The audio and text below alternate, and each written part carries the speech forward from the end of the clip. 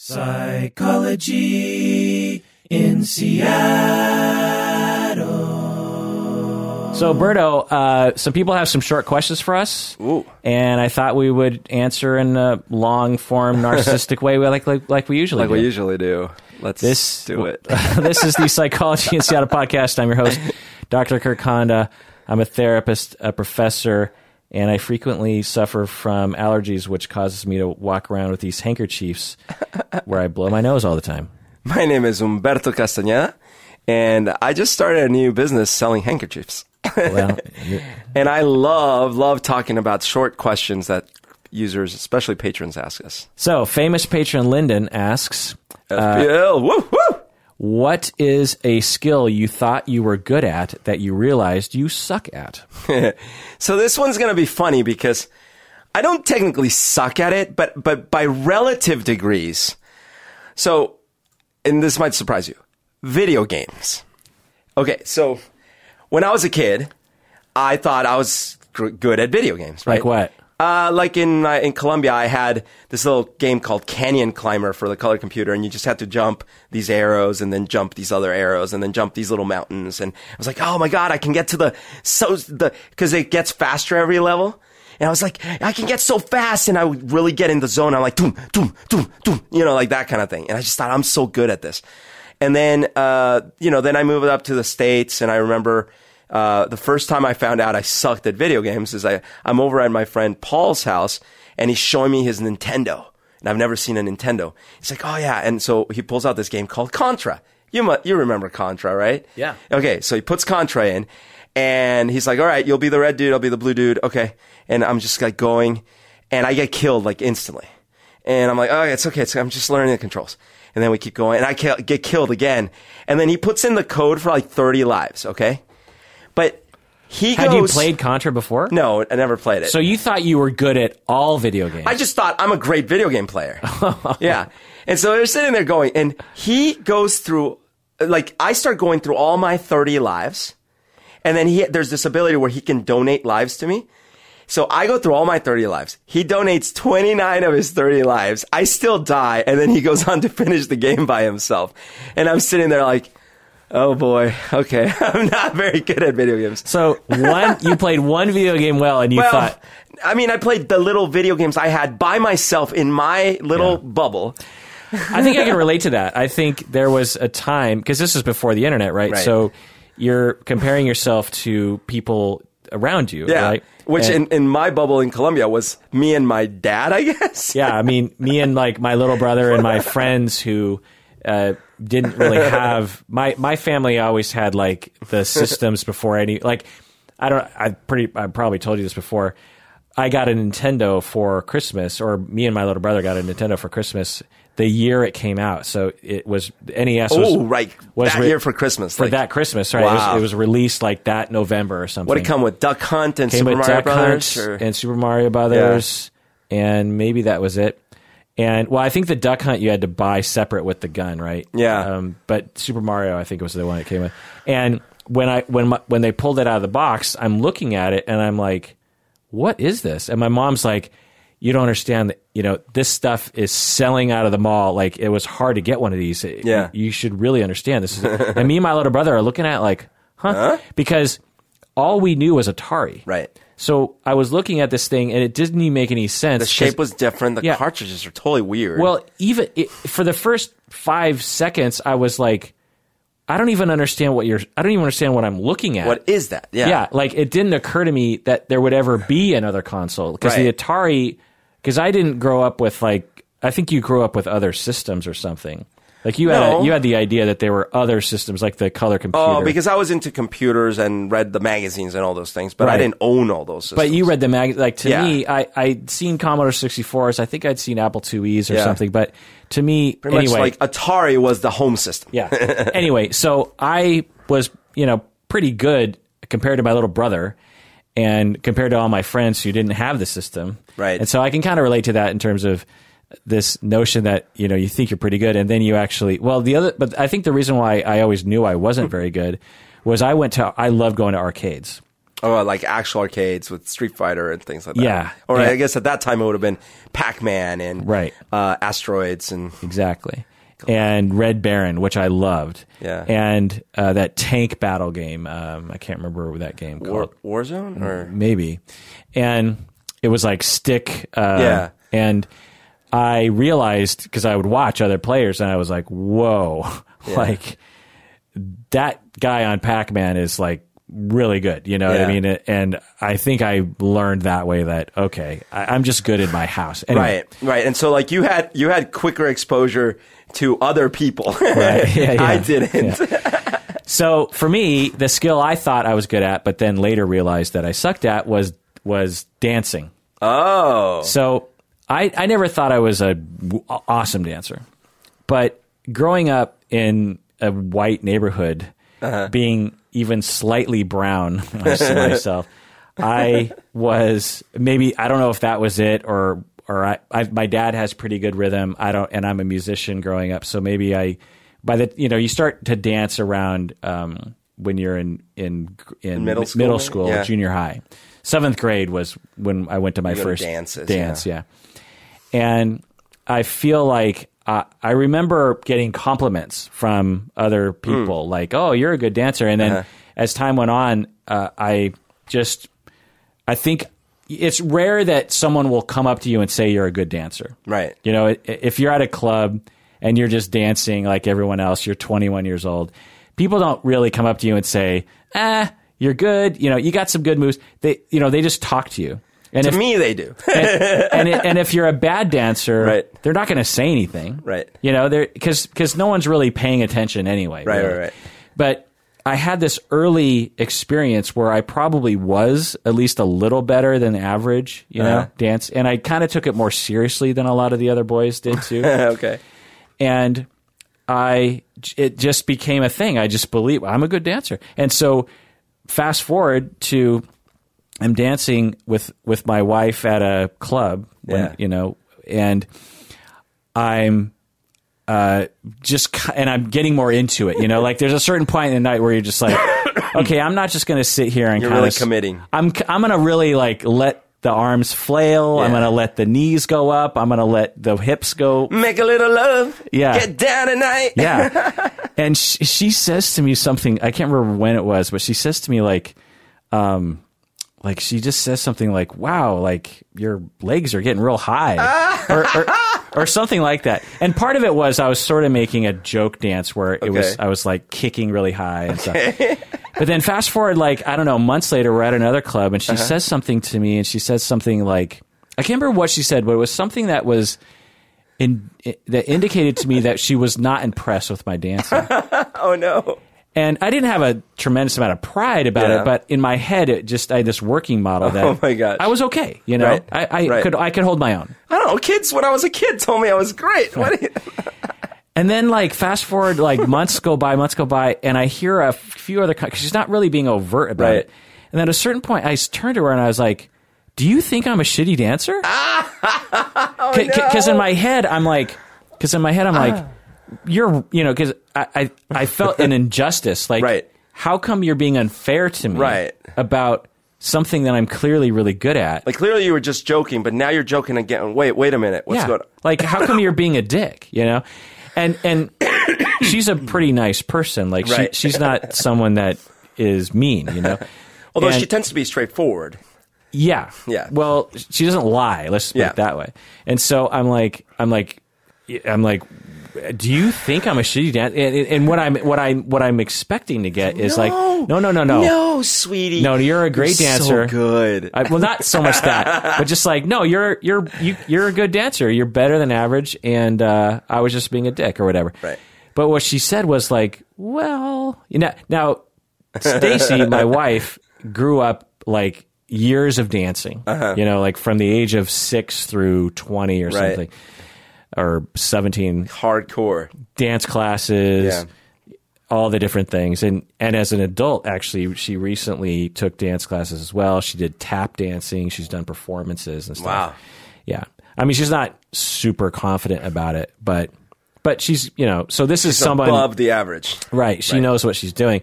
And I guess she knows how to evaluate some schlub like me. And so long story short, she basically, and then I checked in with her a few other times. I was like, wait, so like months later, I was like, so let me get this straight. So you think and then at a certain point I started asking her, so am I not a good dancer? Like at a certain point, it just sort of clicked in my head. And it took me probably a good couple of years to really like adjust to this notion that I suck at dancing. The new reality. Oh no.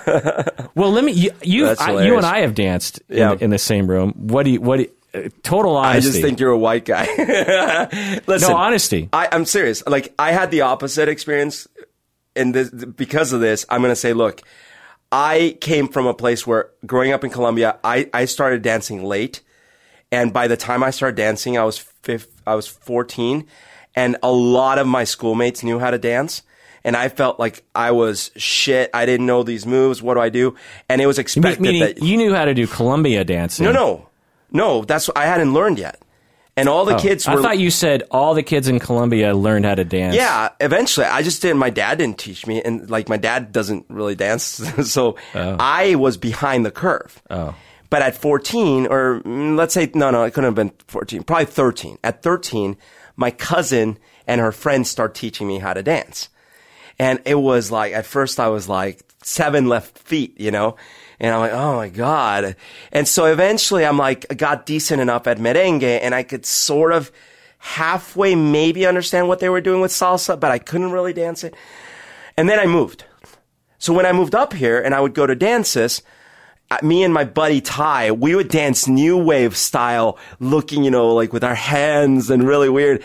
And we didn't mind we were the only 2 people dancing on the damn dance floor. But as far as I was concerned, I'm like, yeah, I realize I suck at dancing, but I just love movement, man. And then years go by. And all of a sudden, I'm like in college and I'm out dancing. And then something changes because, you know, like people I'm dancing with, especially like girls or something, they're like, oh, you really can dance. And I'm like, what? Well, compared to Americans. Exactly. All of a sudden I realized, I actually have rhythm and I can move my hips and I can do all these like funky moves. I'm not a great dancer by technical standpoint. I don't know like many moves. I don't dance ballroom or any of that shit. Okay, but so when I compare myself to you, I'm like, you're a white dude. No, don't compare it. You come from, you know, Latin America, which is like completely another category. Well, what I'm saying is to me, you don't look any worse or worse is not even the right word. To me, when I see you dancing on the dance floor, it's sort of indistinguishable from the next dude dancing on the dance floor. But a lot of the guys dancing on dance floors are not average guys, right? Like average guys. So am I like an average? You know, because I think so. Like average guys. But I mean, I don't see that many. Like, okay, depends on the dance floor, because like usually if it's like a gringo dance floor, it's just a lot of guys just kind of boom, boom, boom, boom, and moving their arms a little bit. Yeah. So I don't usually see a lot of great dancing to begin with. Right. And by the way, I'm not like a great American dancer. Yeah. I just add a little bit of Latin thing in there, right? Yeah. And so for someone that's not from there, it might look like a little exotic or something. But someone who really knows how to dance on a dance floor is fairly rare. Right. So I really want to drill down on it, and I'm totally okay with either answer. Yeah. So when we would go to C-Sound, for example, we would dance on the dance floor. And so there would be, well, let's say there's 3 categories of guys. Yeah. There were the guys who were really good, which were very rare. And probably maybe like you wouldn't really see any. Maybe like someone who seems to have like a really good kind of movement of their hips. You know, they really know how to kind of get the groove going. And, you know, and then you have the second tier, which is like there's a large percentage of people like that who are they're competent. Right. They don't look like a fool. Right. And you know, they are respectable. They're trying things, and it doesn't look stupid. No one is actually noticing that much because and then there's another category of dancers on the dance floor at C-Sound who are really just shouldn't be on the dance floor. No. I know those people, and I've been that person at the wrong time with the wrong amount of alcohol. Am I that person? No. Okay, because I think my wife sees me as that person. But from her perspective, a lot of people might be that person. You know, because I feel like I'm in the category where I can pass for someone on the dance floor, for a house music dancer. You know what I mean? Oh my gosh! I mean, like when I go to Colombia and we go out dancing, I'm one of the shittiest dancers because like my cousins, for example, especially my cousin Sergio. Oh my gosh, he moves like butter. You know, I don't know. You look pretty good to me. Yeah, but in Colombia, it's like a different level. So, do you have any other skills you thought you were good at, but that later realized you sucked? Well, actually, so the reverse there was kind of dancing in a way, but in a weird way. Yeah, I'd say there's one more for sure that comes to mind. So I used to think I was really good at reading. I know it sounds funny. Like, I just thought, man, I'm an amazing reader. Like, when I was in high school, I would read all these, like, books like Jurassic Park and a lot of Michael Crichton, right? Like, and I was learning about speed reading. So I'd like do a little speed reading and stuff. And I'm like, man, I'm just so good as a reader. Amazing. And then, like I get into college and I'm actually like so frustrated. I'm like, God damn it. I'm not very good at reading. It takes me forever. I have to like go back and reread. And then I just kind of like, I'm at best like an average reader, and I might be a sub-average reader because I read slowly. So I'm like an average reader, maybe below average, but like, like I have friends that are like basically almost speed readers, and they have great comprehension, right? I feel I have great comprehension, but I take my time. So and in my adult years, I found out, no, I'm not like a great reader. I'm like at best a normal reader. So and actually kind of slow. As you're talking, as sort of another thing that was like this that I'm reminded of that I want to talk about is that when I was young, I was extremely tall. So this isn't something I was good at. This, yeah. But I think it relates to how early experiences can sort of lock in a self-perception, right. A self-working model. And without enough data really coming at you later on, you just sort of retain that working model. In the same way that if you're abused growing up, you sort of right. retain the working model that the world is a scary place and that you deserve to be punished and all that kind of stuff. Well, I was gargantuan compared to my classmates when I was a kid. Right. I was routinely either the tallest kid in my class or like really close to the tallest kid. And all of my friends were, very short compared to me. When I played baseball, I'd walk up to the plate. This is like, 7th, 8th grade or something. I'd walk up to the plate and the opposing coach would be like, back up. Here comes Onda. Here comes a big boy, and when I played football, I just dominated when I was like 7th, 8th, 9th grade. Cause I was huge. Like imagine playing football against kids your own age and right. you're a full foot and 50 pounds right. on most of the other players. Yeah. I would play football. They'd give me the ball. Guys would be hanging on me and I'd just be carrying them down the field, right. know? And when I went to tackle someone, it was like, I just consumed them. Right. I was just a monster. And so, I was, at a time. So that was your self-image, was like, I'm a giant. I'm a gross giant. Like, cause when you're in the 7th and 8th grade, you just want to fit in. Oh, true. You don't want to be the tall. Standing out is kind of odd. Yeah, you don't want to be the tall weirdo. So I'm walking around in junior high, middle school, and I'm trying not to stick out. Yeah. So I'm kind of slouching a little bit, Not entirely, but I'm not proud of being a giant, right. A monster. I mean, there were kids in my class, and particularly younger, who, when they saw me, they would run out of fear. Oh my God. Yeah, they'd just be like, oh my God. That's hilarious. Because, you just have this notion like this Frankenstein's coming up to you. And it didn't feel good. So, oh my gosh. It wasn't a great feeling, but there were pros for sure. But anyway, so I just had this working model that I was this giant. And so fast forward, 7, 8 years. And meanwhile, I started slowing down. I got up to about 6'1". Yeah. Which is tall. But not... But it's not a giant. Right. I mean, 6'3", then you're starting to get into where people go, whoa, that dude's tall. 6'1", not a lot of people are like, whoa, you're tall. Yeah. You're just like on the tall side of average, And so, but I totally retained this notion that I was a giant. And so one thing there's two phenomena that happen still at my age of 48. One is that when I'm around people, I just assume that I'm taller than them. Because I just have this assumption that people are shorter than me. And occasionally I'll be around someone who's my height or taller, and there's times in my mind when I'm talking to them and I'm looking up at them and I'm like, what's wrong with this situation? And I'm like, oh yeah, that person is taller than me. And then I think, well, yeah, there's plenty of people taller than me. But there's the other scenario happens, and you've actually done this to me. Do you know what I'm going to say? I'm not sure. So most of life, you're sitting around or walking. You're not just standing, erect and talking or taking a picture standing next to someone. And this has happened with you, and it's happened with other people where they will look at me and they'll be like, shit, you're tall.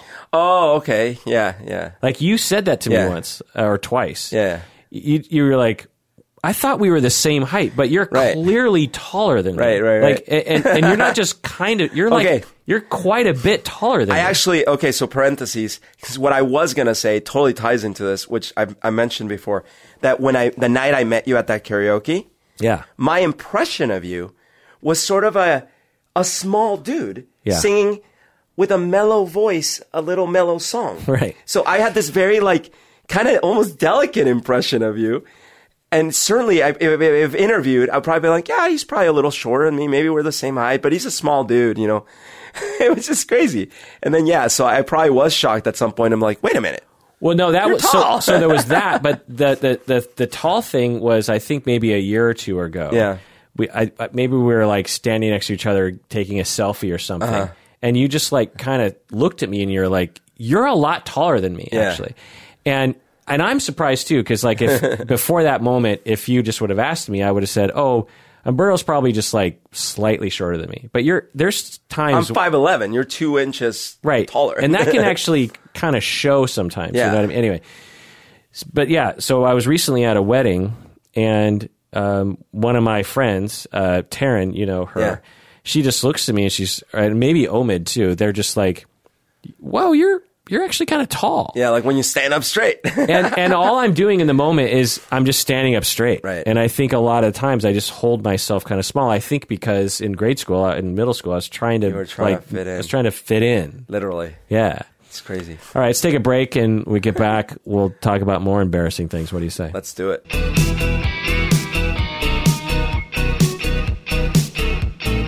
All right, we're back from the break.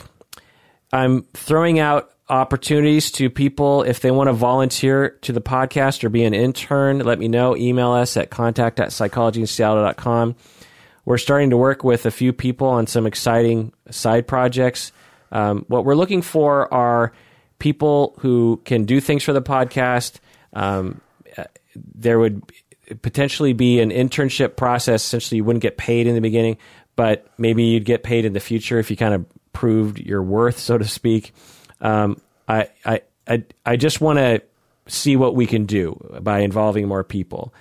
If you just want to do something small, like you're just like, look, I just have this one idea, or I want to help out with your website for an hour or something. I'd love for that, obviously, to have the free labor, but also getting fresh perspectives, other ideas. Berto's dry cleaning.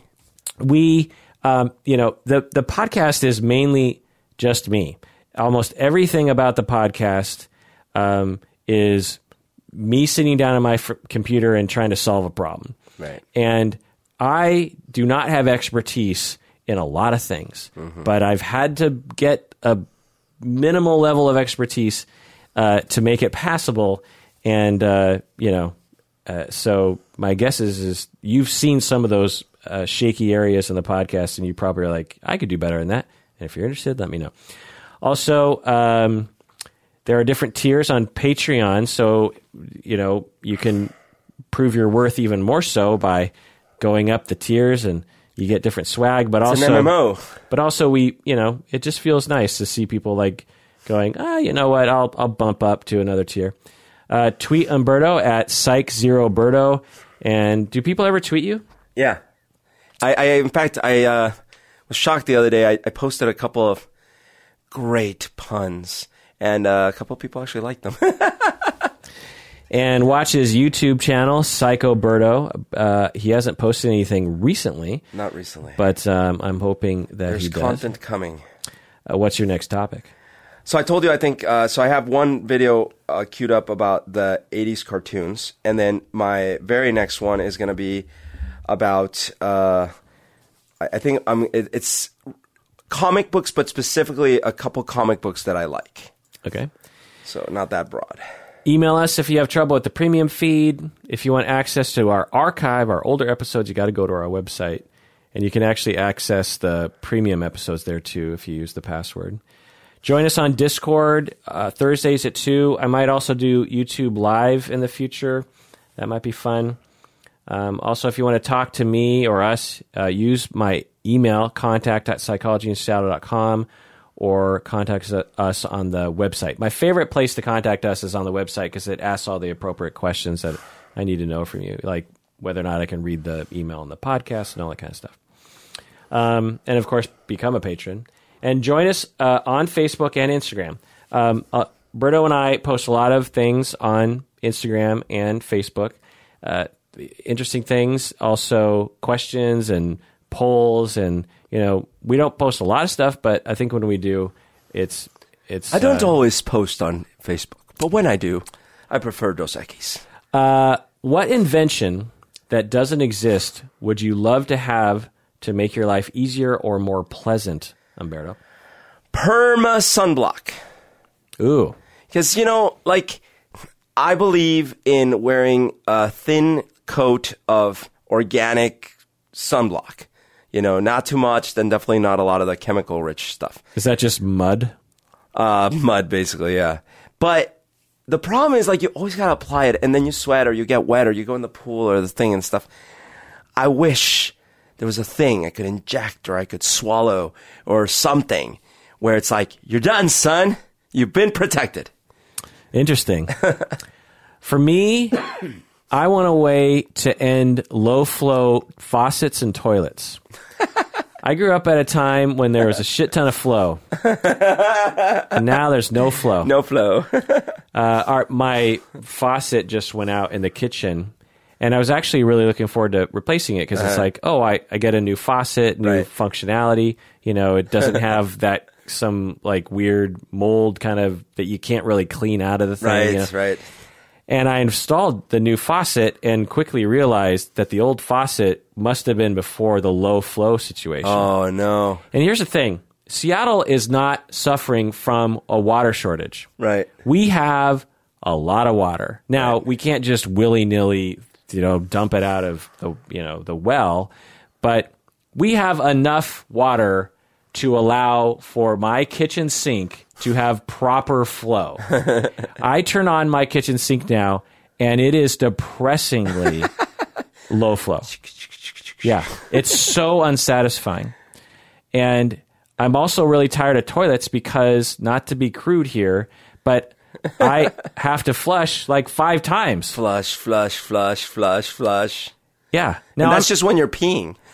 Now, I don't want to necessarily go back to the massive flow toilets they had when I was a kid. Right. My parents actually had one of those toilets until rather recently. Where it's like, well, not only that, but you're looking in the bowl of the toilet, and it looks like gallons of water in that thing.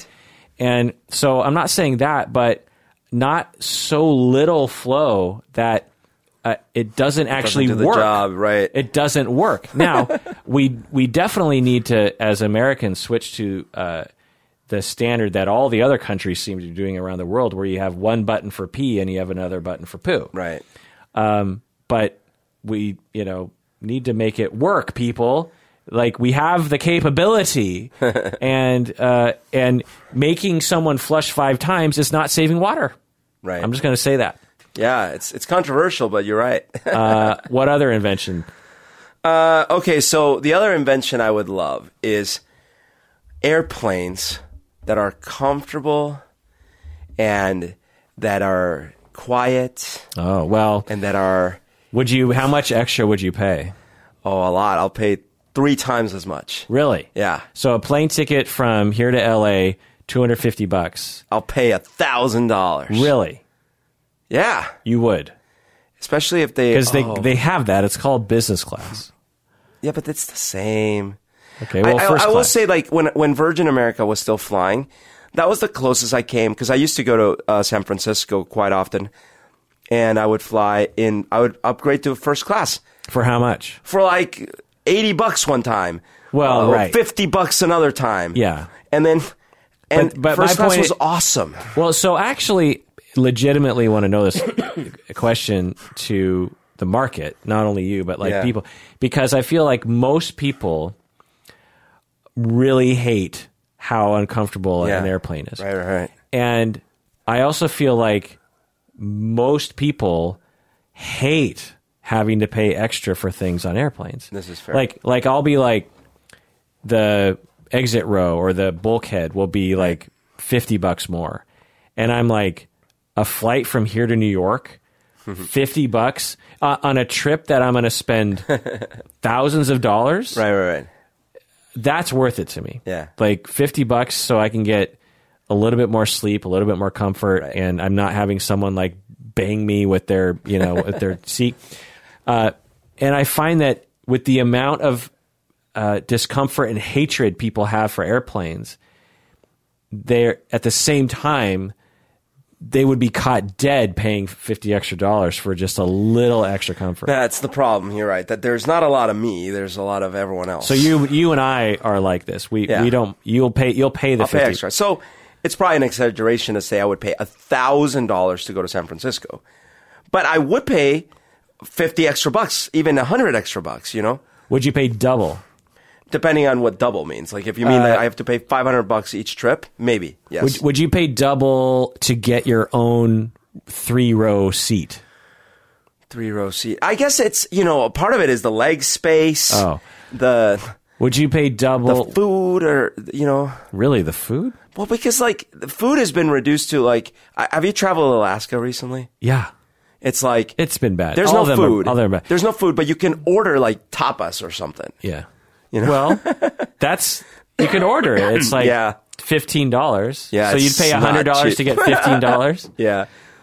Food when I was a kid on airplanes, I loved it. See, I feel like this is another complaint I have about when people complain about airplanes is that they want it to be super cheap. Yeah. And they'll buy, they'll look at Expedia and they'll buy tickets that are literally $5 cheaper. Yeah. Because it's $5 Because it's cheaper. $5 cheaper. And then they complain that their experience isn't, the airlines are meanwhile trying to get that price down that $5, and Yeah. guess what they got to get rid of? Yep. Leg room and meals. true. We work against our best interests there. Yeah.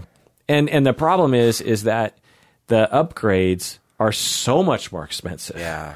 I wish there was an in between, like the first 5 rows in coach were another foot of leg room. Like that's all I would need. Right. Being a tall person, I have to say right. like it's not easy. We've talked about it before. Oh, by the way, gripe of wrath, Yeah. which I maybe guess it's this is unfair. kind of an extended gripe of wrath. I'm sitting there on the airplane the other day, and I'm playing a video game on my phone. Now, because I have an iPhone 10, the plug for the power is also the plug for the headphone. So I got to make a decision. Yeah. And because I was running low on power, I had to plug in the power. So I turned down the volume to basically 2 little lines. Oh, no. I couldn't hear it. Oh. I couldn't hear it. I just turned it down to 2 little lines. But the audio for this game wasn't that important to me. Yeah. So I'm just sitting there playing. And the lady that was sitting 2 seats over from me, meaning same seats, but there was no one in the middle, and she's sitting in the aisle. I'm sitting there playing. And then at one point she goes, do you mind putting your headphones in? Yeah. And I'm like, oh yeah, no, not at all. And of course I can't, but I'm just going to turn the sound off. But I say inquisitively, I'm like, wow, you must have really good hearing. And I'm about to say, because I couldn't even hear it. But she must have thought I was being snippy, because she goes, yes, I do. I'm a musician. And she's this older lady. She was like in her maybe late 60s. And then I could tell would say, and I don't, I'm a musician. Yeah, I almost thought, but I just let it slide. But I thought, look, of course I'm going to turn it down. I'm sorry you could hear. I'm embarrassed you could hear. I hate that. That happened to me recently too. I won't go into the details because I don't want to, but it was a similar thing where someone called me out on something in public. And I instantly was like, "Oh my God, I'm terribly sorry." And I said something like that. I was like, if I knew that I was bothering you, I would have not done it. I'm really sorry. Yeah. And she instantly comes back at me and with more attitude. Right. And I'm like, I just told you I agree with you. Yeah. Like, why are you being a dick? Why are you? It's like people get into this dick mode. Right. And they can't switch out of it. Right. And maybe she was anticipating this. Right. I guarantee you what was happening was she's sitting there and the speaker was pointing or whatever. Right. And it was bothering her and it was building. Because if it was me, it would have bugged the shit out of me too. I probably wouldn't have said anything. And I honestly, I couldn't hear it, and probably because of the position or whatever. Yeah. So I actually thought there's no way anyone else could hear it. Right. Which is totally innocent mistake. But she's sitting there. She doesn't know that. Right. She's just like, this fucking Yahoo, is playing this thing. Now, what I would have done on an airplane, which I do, is I just put my own headphones on and I can't hear a fucking thing. Right. You know.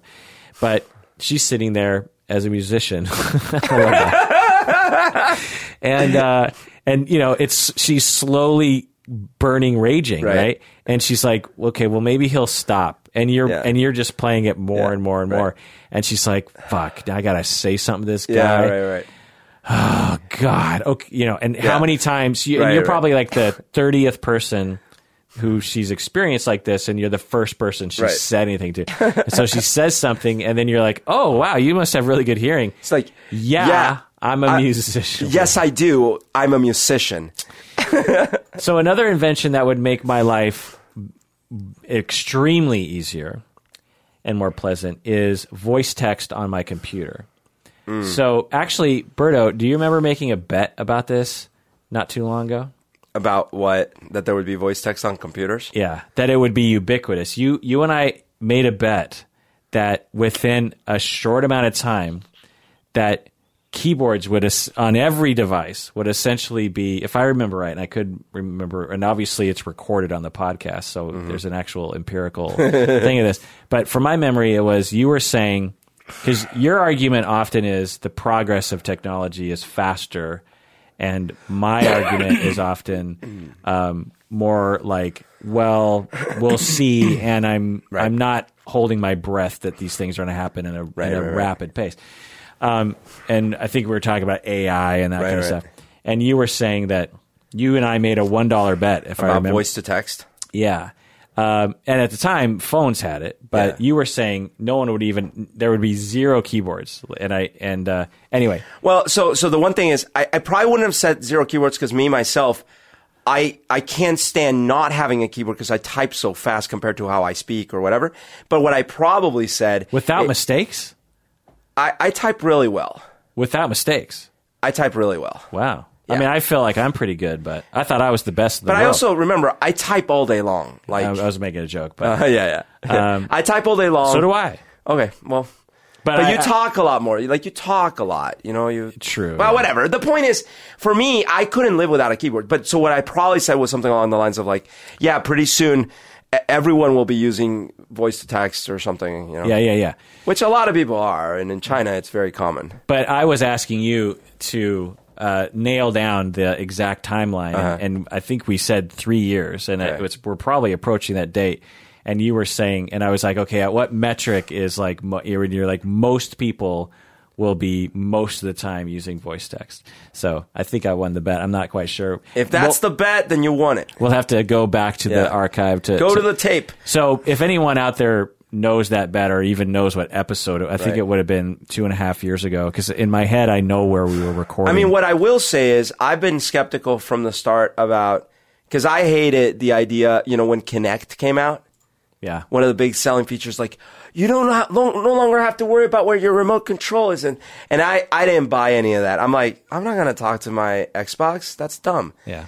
I will say that I have been converted to talking to Siri all the time. Right. It's just so funny that Microsoft often comes out with things Right. that are actually quite, cutting edge, Right. but they don't nail it Right. the way other people do.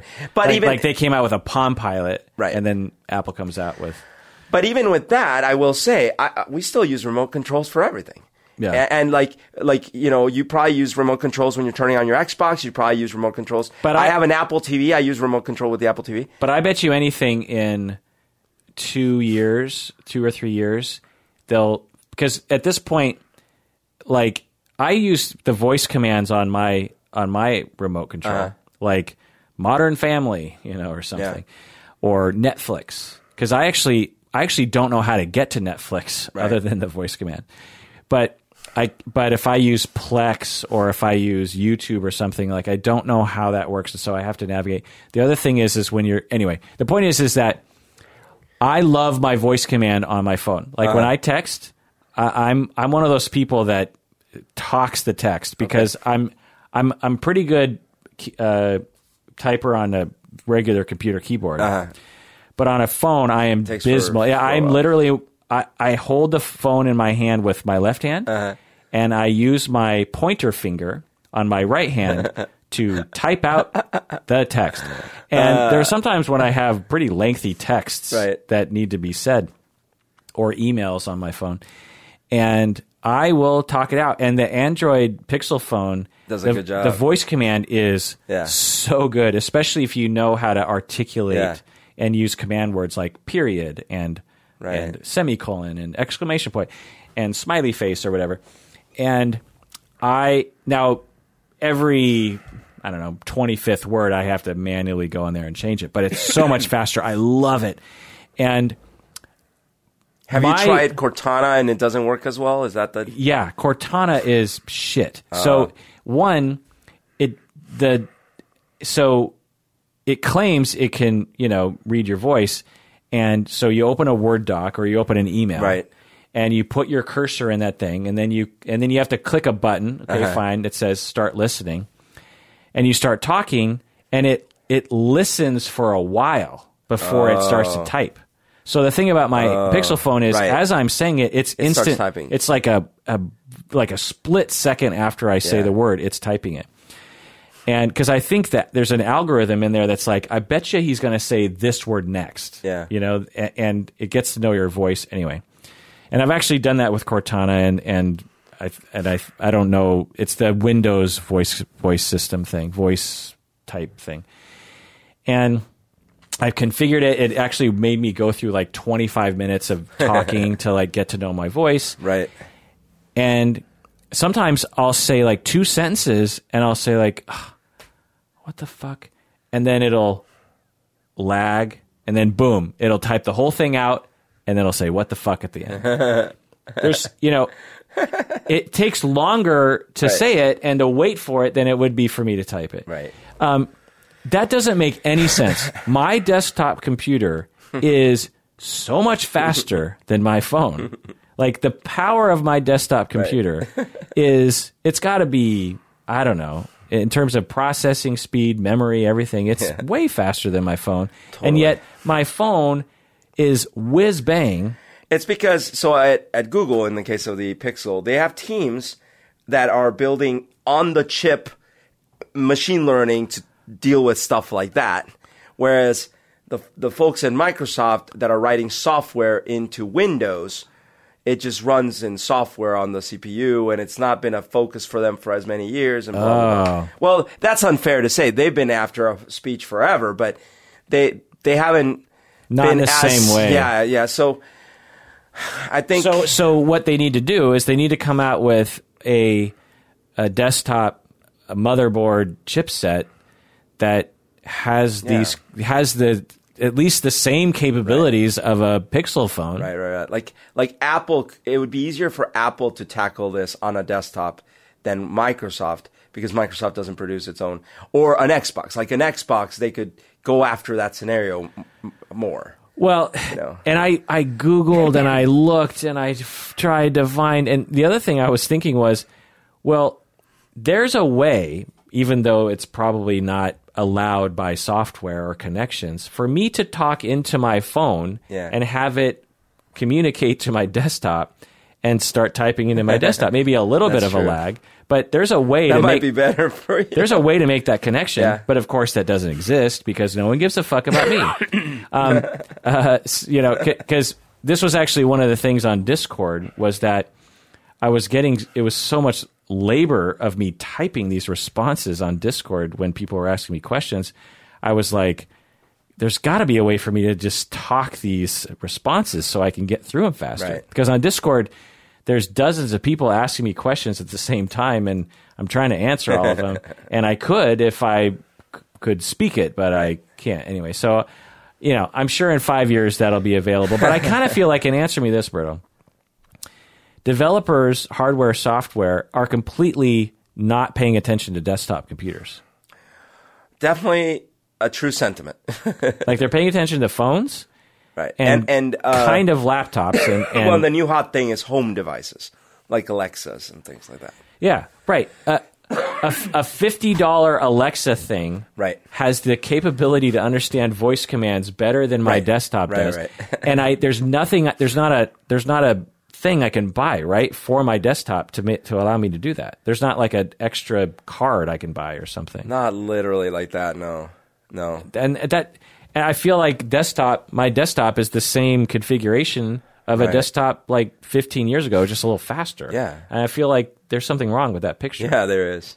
Because there's a place for desktops. So, yeah, part of the thing is like your CPU is not well suited for running machine learning, but your graphics card is. So, they could write more software that's just running on the graphics card, but whereas on the, like I said, on phones, they're starting to put dedicated machine learning chipsets that just run the little machine learned models, and they run them really efficiently, and they can get reinforced by additional data, and it doesn't use as much battery, and it doesn't use as much, power, and it's just really efficient. Huh. And if they put the same effort into, and hey, for all I know, because Apple just announced new computers. For all I know, they're now starting to do that with computers. But the Windows PC you buy today is not optimized like that. Right. It's got an amazing graphics card that'll blow anything on a phone out of the water, right? Yeah. And the CPU is certainly fast, and it's got way more RAM. But it's not optimized for that. Yeah. The other thing, explain this to me. So when I install software on my phone, it takes, no joke, 10 seconds. I want an app. I click on it. It downloads. It installs, and in 10 seconds, I'm using the app. You're using an app on the desktop, which has a way faster connection to the internet and a way faster processor, and tons of memory. I mean, obviously, we're talking about hard drives, which slow it down a little bit. Well, what's the kind of app? Like, if it's a big, like Photoshop or Premiere, that's a huge app. Well, I'm just talking about any app. I can't think of a single app on my desktop where it would take me 10 seconds to download and install. Well, even the fact that there's just not... It's not like there's a lot of cool, but why is that? Useful small apps that you can download for your computer. But I bet you anything, if you found the identical code for your desktop, there's probably apps out there where, like OneNote or something for your phone and for your desktop. It's the same. Yeah. It's the same thing, but probably different versions, I'm guessing. Right. But why does it take me 5 minutes on the desktop? But because seconds? It's not just the download time; it's the installation and configuration. Sometimes it even has to reboot.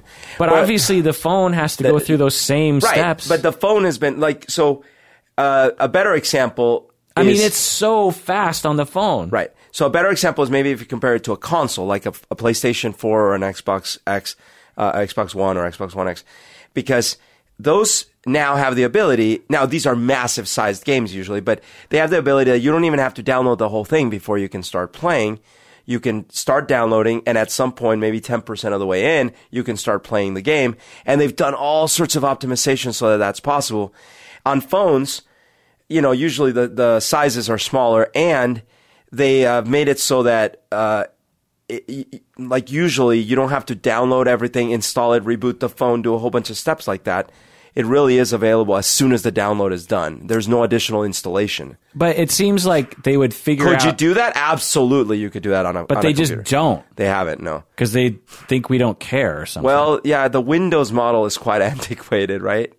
And so Windows 10, they tried to do all their Windows Store, but it's not really like the App Store yet or anything. Because Google actually came out with a laptop that is like a Pixel. Yeah. It's not the Chromebook; it's something else. And The Pixelbook. Pixelbook. Yeah. And I was thinking about getting. Have you heard of those? Have you used them? I have not used them, but I know of them. Because I was thinking about getting one of those because I really like my Pixel phone, and I wonder if it's better. Anyway, another question from famous patron Lyndon. What is a product which is supposed to solve a problem, but it doesn't? When you buy it, you realize it's worse than useless. This is going to be somewhat controversial. Magazines. Okay. So every time I travel, going back decades, really, every time I travel in the airport, I go to the airport, and it's a ritual of mine to go to the little newsstand and buy some magazines for the trip. And every time I get so excited, I'm like, oh, because that's the only time I buy magazines. What do you grab, like National Geographic? Right? Well, so I used to buy, staples for me used to be Scientific American, Discover, Money. Popular Science? Not so much, but I've got a couple of those. Men's Health. I would usually grab maybe an Entertainment Weekly. Men's Health? Yeah, Men's Health. And then the sort of like the vices were like the Car and Driver or Road and Track, and the worst of the vices was Car and Driver. Yes. You do not seem like a Car and Driver Well, guy. I grew up being a Car and Driver kind of magazine reader, and I'm just not the kind that buys the cars. And then the last one that is the real vice is the Robb Report. What's that? It's essentially like a magazine full of 90% full of ads for the wealthiest individuals, and the rest of it is articles about the things that the wealthiest individuals would want. Oh. And so it's complete garbage. Oh. But my feeling has always been like, I'm going to fly, and so I should treat myself. And I get so excited, and I go pick out the magazines. I'm like, oh, look at this one. But inevitably, once I get on the plane, I'm like, all right, pull out the first magazine. I'm like, flip. Boring. And it's like, first of all, tons of ads. And then when you get to the one article that seems interesting, and so you maybe half read that, then you're done with that magazine. Next, flip. What'd you buy last time? Okay, so last time I flew, I bought, by the way, I've stopped buying Scientific American and Discover because they Scientific American has a lot of good stuff in it. Well, when I was a kid, there was no more awesomer magazine to me than Scientific American. But I just kind of stopped because I deal with so much of that kind of content in my day-to-day life, like science content or tech content or stuff, that I want other stuff. So I bought Entertainment Weekly that was about the Game of Thrones cast and finale and stuff. So that was flip? Yes. Because most of the stuff is still bullshit about actors and actresses and things. And then I got to the Game of Thrones part, and I kind of read that one, and then the rest was flip. Yeah, they have a way of sucking you in. You know, they'll be like, these actors reveal things that they never did before. Or they'll have some other catchy phrase, and you're just like, man, I got to know that shit. That's right. And then you read it, and it's nothing. It's nothing. It's one sentence in a whole article. It's just a bunch of words that you already know. Right. And then I also bought the latest Wired. That was a flip-a-thon. Oh. And I used to love Wired. And every now and then they still have some good articles. Anyways, I bet you anything. Part of the problem is magazines are not lucrative. Right. And they just have to fill it with ads. Yep. And not with content. And they can't pay journalists to spend 10 weeks on a story anymore. No. So I wonder if that's the problem. I guarantee you that's part of the problem. And then part of it is also that my attention is low for things that are mildly interesting, and a lot of it, the content is only mildly interesting. So what video game do you play on your phone? Oh, on my phone, actually, this was an oldie that I used to play, and I recently started playing it again. It's called Field Runners, and it's a tower defense game. Oh. I played it like 10 years ago, and then I was playing it again recently. Yeah, I like. I've gotten into a couple of tower games. For me, it's meta pop screens. So you and I, Berto, Oh, yeah. are talking on microphones, and we have pop screens. If you don't know what pop screens are, they're that foamy black thing, or that sort of, it's like a sock that goes over the microphone, or sometimes there'll be a pop screen that will be outside of the microphone, like a mesh membrane that is suspended away from the microphone. Sometimes and I have those kinds of pop screens. I've had all sorts of pop screens. I've had metal pop screens. Right. They do not work well enough. They work better than as if you had none on, but I'm going to demonstrate right now. I have a pop screen, and I'm going to pop directly into the microphone, and you are now you're getting a crap ton of popping because there's apparently nothing that they can do to popping. And the thing is it seems like it would be possible, but it must not be, because they would have invented something. I apologize about the popping. Yeah.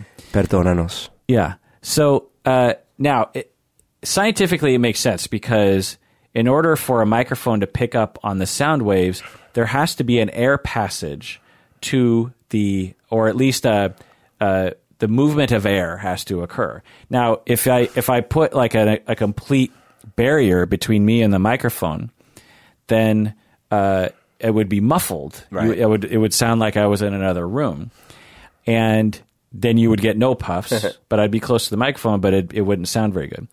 So the most they can do is attenuate the puff. Right. Like a muffler on a car. You can't get rid of the exhaust coming out or the noise. You can just sort of make it muffled. Less, yeah.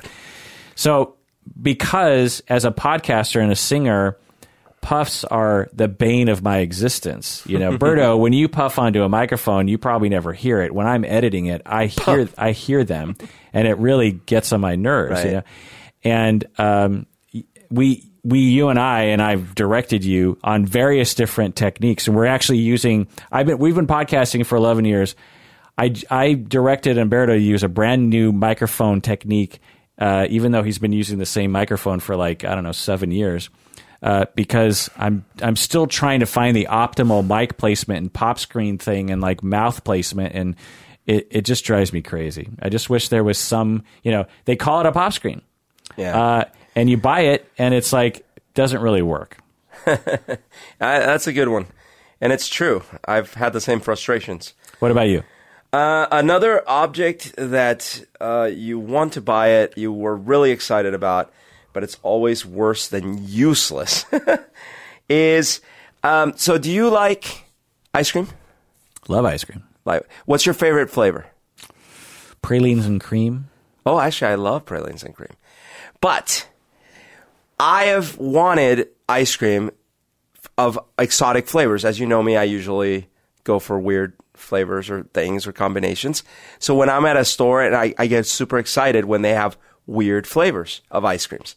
There's this one place I think out in Blaine or something, and they have these amazing ice creams, right? Blaine by the border?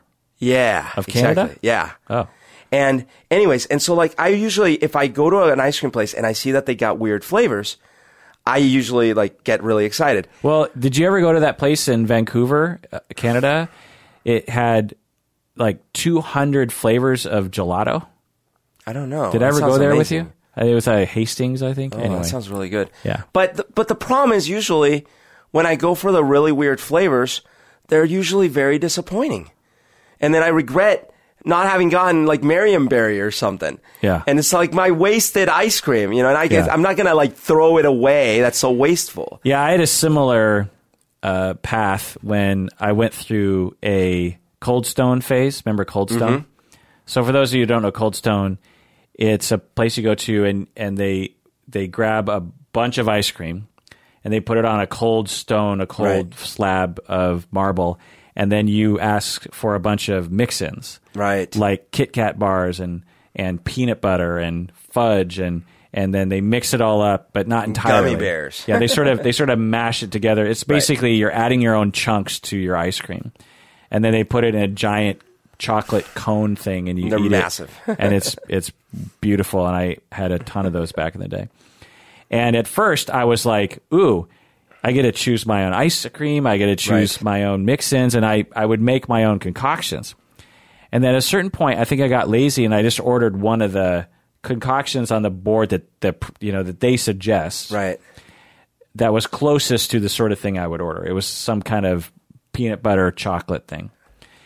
And when I ate it, I was like, this is 100 times better than anything I ever created. Right. And I thought, well, of course, Because they figured out the right balance. But that's how I think. It's like, well, I'm not going to use their suggestions. Yeah, I think in general what it is I tend to like things that are outside of the norm when it comes to a lot of things. But the problem is that the norm is there for a reason. Usually the norm is there because it works well a lot of the time, or a lot of people like it or whatever. So, a really good vanilla actually tends to be really good. Right. So anyway, that's something that I've noticed sometimes.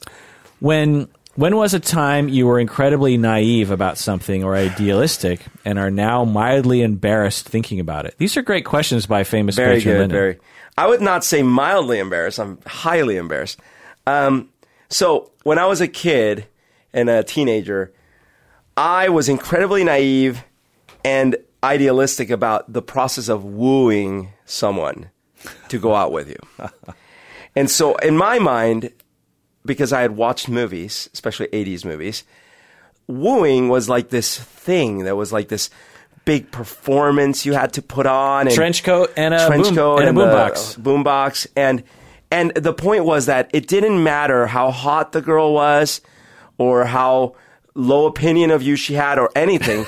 With the right combination of moves and like process, you would woo her. Yeah, and so I just have to chime in, and maybe you're done. Is that this is funny and also kind of tragic because a lot of women out there, and I think men too, but I think this is more of a heterosexual thing for men against women. Is that there's a number I've heard women tell me stories about how they'll go on a date with a guy or something, and they'll be like, it wasn't really sparks there. And the guy will, on the second date, or like just show up at her work with to woo her with flowers and a boombox and promises of I got tickets for us to go to San Francisco or something, and the woman's like, what? Right. And the guy is thinking, what? That's what I got to do, right? Like, shouldn't you? I did all the things. Right. You're supposed to say yes. That's how I even got a teddy bear. Yeah. So I think it's both funny to your situation, but it's also tragic. Tragic. Well, and actually, it actually harmed my ability to go on dates when I was starting high school, because what happened is I moved, when I was 15, and in my mind, I couldn't just like ask a girl out. If I was going to go down that road, I had to be prepared for this monumental thing, right? So like I had friends that were girls, but when I thought of like, should I ask this girl out? Where did you get that, do you think? I think it's movies and TV, and I think because was it a function of being in Colombia and seeing a lot of American movies, or was it just probably? Would you have done it to Colombian girls? I did it to Colombian girls when I was in junior high. Oh, but when I did it and it didn't work so well, or it took too long, or it was like just weird. Like as an example, one of my most successful relationships when I was in junior high was a long distance exclusively almost phone only relationship. And I didn't have to work hard at all to get that relationship. One day I was playing at my cousin's outside. We were playing like tag or something. And her neighbor's sister shows up, or half sister.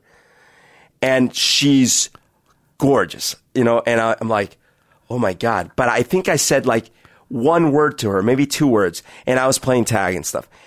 Next thing I know, I hear like secondhand through my cousin that she liked me. And I was like, oh, I liked her too. But she lives like way the hell away. And I'm not in an age where I can go and visit her or anything. So we get the phone number, and we start a phone number or a phone relationship. And this gets super intense. We talk for hours every night for like months, like serious business, like girlfriend. What grade are you in? I'm in like 8th grade, maybe. Oh, I thought you said 2nd grade. Oh, no. No, I meant, no, I don't know what I would have said, but maybe 7th I might have said, but it was like 7th or 8th. I think it was actually 8th grade. And again, we talked for months, like we're boyfriend, girlfriend. It might have been 2 or 3 months. And then eventually we're like trying to make plans to meet up, but like nothing works. And then eventually we're like, yeah, maybe we just, and then we stopped talking. Well, wait, what happened to this girl? Well, I saw her one more time, in person, but by then like the spark was dead and we never talked again. Oh man. It's really sad. But my point with that one is I never had to well, lift a finger. you always have tag. I always have to. But I didn't have to lift a finger.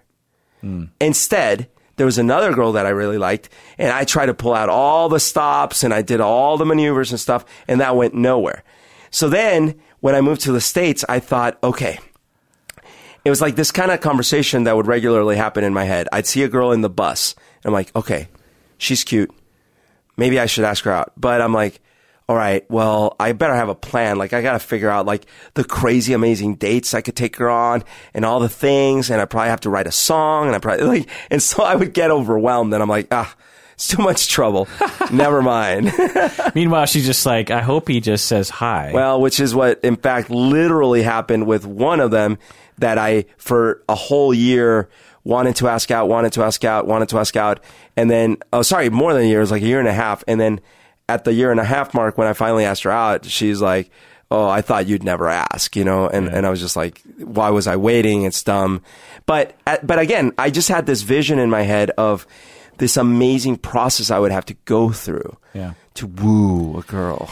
So what I was incredibly naive about and then realized, and I'm now embarrassed about, are 2 things that I'll mention. One is kind of a thing that I think a lot of people share, which is that I believed that the internet would solve all of our problems. I didn't think it was going to create a complete utopia, but I thought it would help democracy. I thought it would help small businesses. I thought it would help the marginalized, and I guess it has to some extent.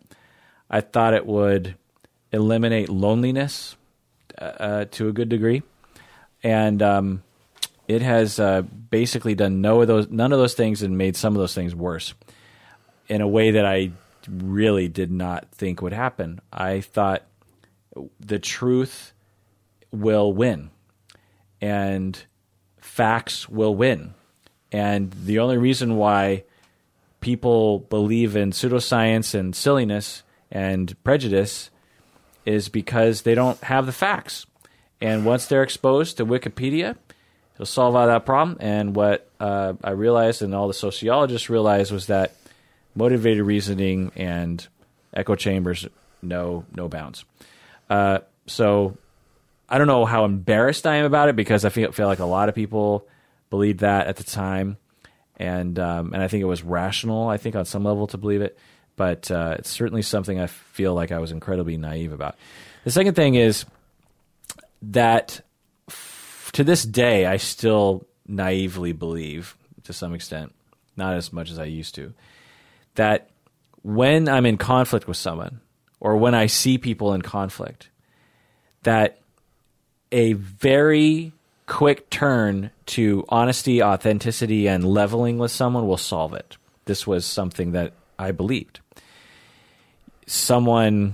You have beef with someone at work that you can tell there's tension. And maybe you can even identify a conflict that you were in the past. And I just have this naive belief that if I just go to that person and I just level with them, and I'm just like, look, Jane, I just want to tell you that I feel tension between us, and I don't like that. I don't know what to do about it. I don't know if it's your fault. I don't know if it's my fault. I don't know if I really care. Right. If you want to talk with that, that's fine. But I just want to tell you that I'm on your side, and I kind of wish we could just put whatever tension we had in the past behind us and we can move into the forward in the future and be at least pleasant, if not, close. I really genuinely want that. That has worked 1% of the time in my life. Wow, that's really low. It's happened with you. Yeah. You and I have leveled with each other, and it's worked. Yeah. But lots of other people, and can you guess why it doesn't work? Maybe, well, for one thing, I think people are not necessarily at the same point aligned mentally, or at the point of being receptive to that kind of conversation at the same time. Like maybe if you tried it at a different time and context, it might actually do a better job. And another might be that there are underlying reasons that you can't overcome in those statements. For example, I've definitely had that problem a couple times or a few times where I go to try to be, just like very honest and open with someone. And then what it turns out, I'm like, I think this person fundamentally doesn't like me, Yeah. So I interpret it differently, slightly, in that the person has a fundamental personality defensiveness issue that is quite ingrained. That is what led to the tension to begin with, because I don't have tension with most people. Yeah. They have tension with me. And by me leveling with them doesn't change the fact that they have something defensive about their personality. Right. And even if they temporarily kind of pull out of it, they're going to quickly go back to it because there's something about the personality that requires them to have tremendous defensiveness and distortion about me and other people. Yeah. And leveling with them isn't going to change that. Last question here. What do you think of reaction videos? Man, snooze fest, I don't get them. I don't like it. I don't want to play with it. Yeah, me too. I don't watch them. They're not appealing. I'm sure for people, if you like them, that's fine. Art is art, or entertainment is entertainment. But honestly, they almost always seem fake to me. Well, this started, for me, it started with the 2 Girls, 1 Cup. So I never watched the video, but I remember there were all these reaction videos. And because I didn't want to watch the video, I thought, well, maybe I'll watch a reaction video, I guess. And I watched the reaction video, and I'm like, I think the only one that I thought was mildly entertaining was Joe Rogan's reaction video.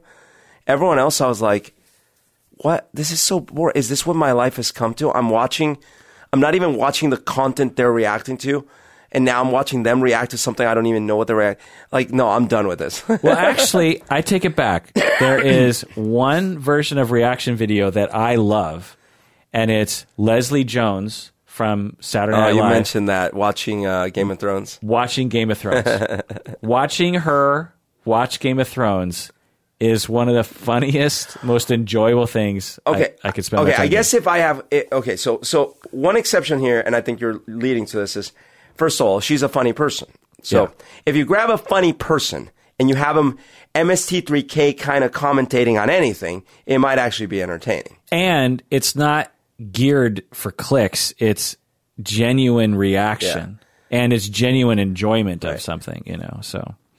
but in general, it just occurred to me, I actually really like a version of this reaction. Well, MST3K was a reaction movie video or videos, Yeah. Where you're watching movies, but the movies are not really the point. The point is their commentary. Right. So I guess there's very particular rare. Now, the typical reaction video on YouTube is, I filmed 5 people reacting to Bohemian Rhapsody, and they've never heard it before, and I just find, Well, I'll take that back. Actually, there's another form of reaction video that I enjoy. Kids? The kids reacting to like Nirvana or something. I tried those, and I thought, so this would have been in one of the earlier categories.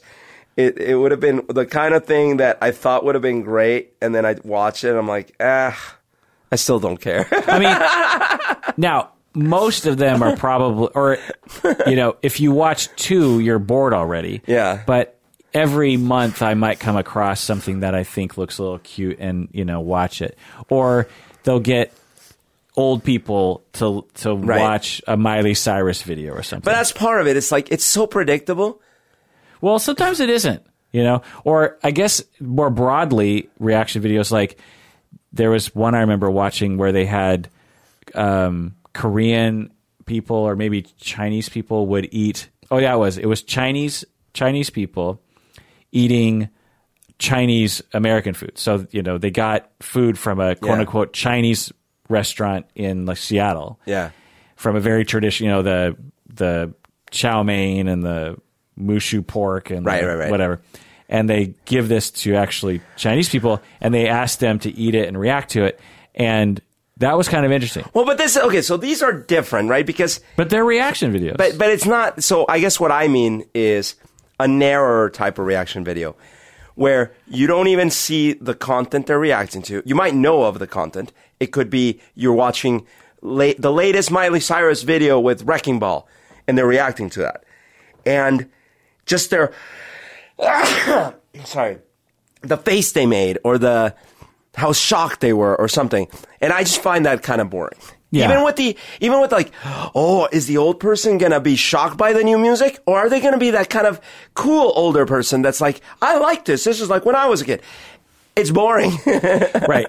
99% of just even that category, Yeah. I'm sure I wouldn't like, but occasionally I've seen one where the first, 3 minutes have been worth my time. Right. Let's put it that way.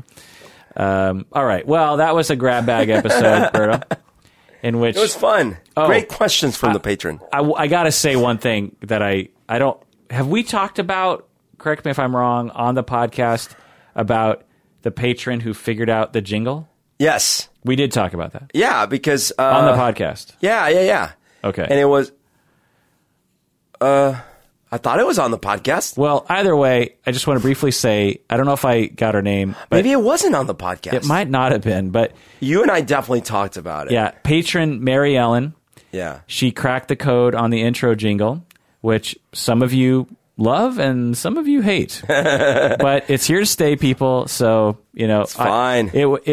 Since the beginning of this podcast, I wanted a jingle exactly like that. And it took me 11 years to get the time to do it. Right. And it took me like 20 minutes.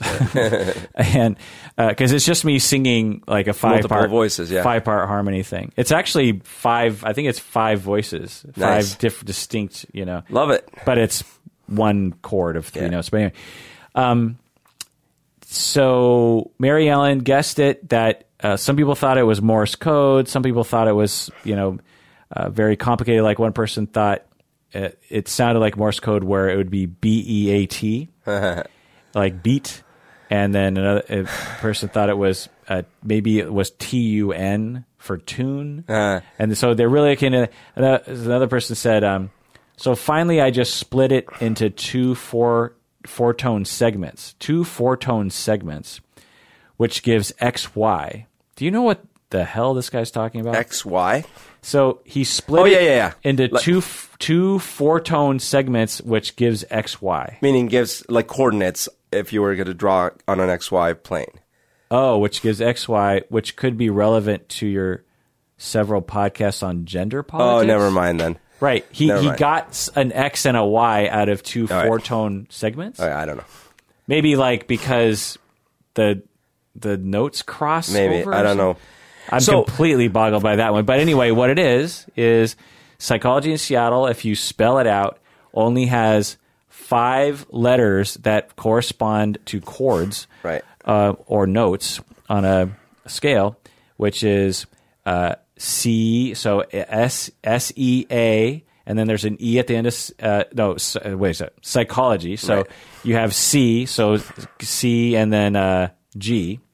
So you have C and a G. Those are both chords. And then in Seattle, you have an E, an A, and an E. So the chords are C, psychology. That's the G chord. And then that's the E, Seattle. And so Right. it's Yeah. E-A. Very So- cool. So it's very simple. Right. because I don't like to be Umberto and make super complicated. Well, that was know. the part of the problem. So I sadly, you know how you said you kept meaning to make the jingle and you never had time. I kept meaning to go home and analyze it and decipher it, but I never had time. But I knew from the start that I was sure that it was like the notes had something to do with it. Oh, okay. But I was expecting, I was thinking, oh man, I bet you it's going to be some psychology reference. It would have taken you Freud thing. 2 seconds. I don't think so. I don't think I would have realized that it was from the letters from the Psychology in Seattle. You would have thought I was trying to spell something else out. Yeah, because I would have been. I probably would have definitely known the chords because that was the first thing I would have done is like, okay, what are the chords? So if you got CGEAE, what would you have thought? Well, just hearing it there, I'm like, Carl Jung? No, like some molecule. Or then I was actually gonna look at the line itself, like each harmony line, and I was gonna analyze the ratio between each one. But I'm like, but they're Kirk, all major was he chords. gonna put that much effort? Well, yeah, but you know, like depending on which lines you took, the ratios could get higher or lower, you know, from one note to the next. Okay. Because you could go up to a fifth or a third okay. But anyways, I would have done a ton of stuff. I probably would have never gotten just the basics. I tricked you at your own game. But I sadly didn't even get that far because I never did it. Yeah, so patron Mary Ellen was commenting on Facebook, and she said, well, at first I thought maybe it was you have the CGEAE, that's just the letters of Psychology in Seattle. But that seemed too simple. So I went on to other things, and I was like, actually, you got it right. That's it, yeah. So congratulations, patron Mary Ellen. I asked you what you wanted, and you said you wanted a picture drawn by Umberto. And it is on its way. What is it going to be of? Should I say? I can say the theme. I can say the theme. Okay. It involves my favorite comic book series. And take a picture before you send it. I did. And Just Mary Ellen, make sure you post it on Facebook for all to see. Yes. So that does it for that rambly episode of Psychology in Seattle. Thanks for joining us out there. Please take care of yourself because you deserve it.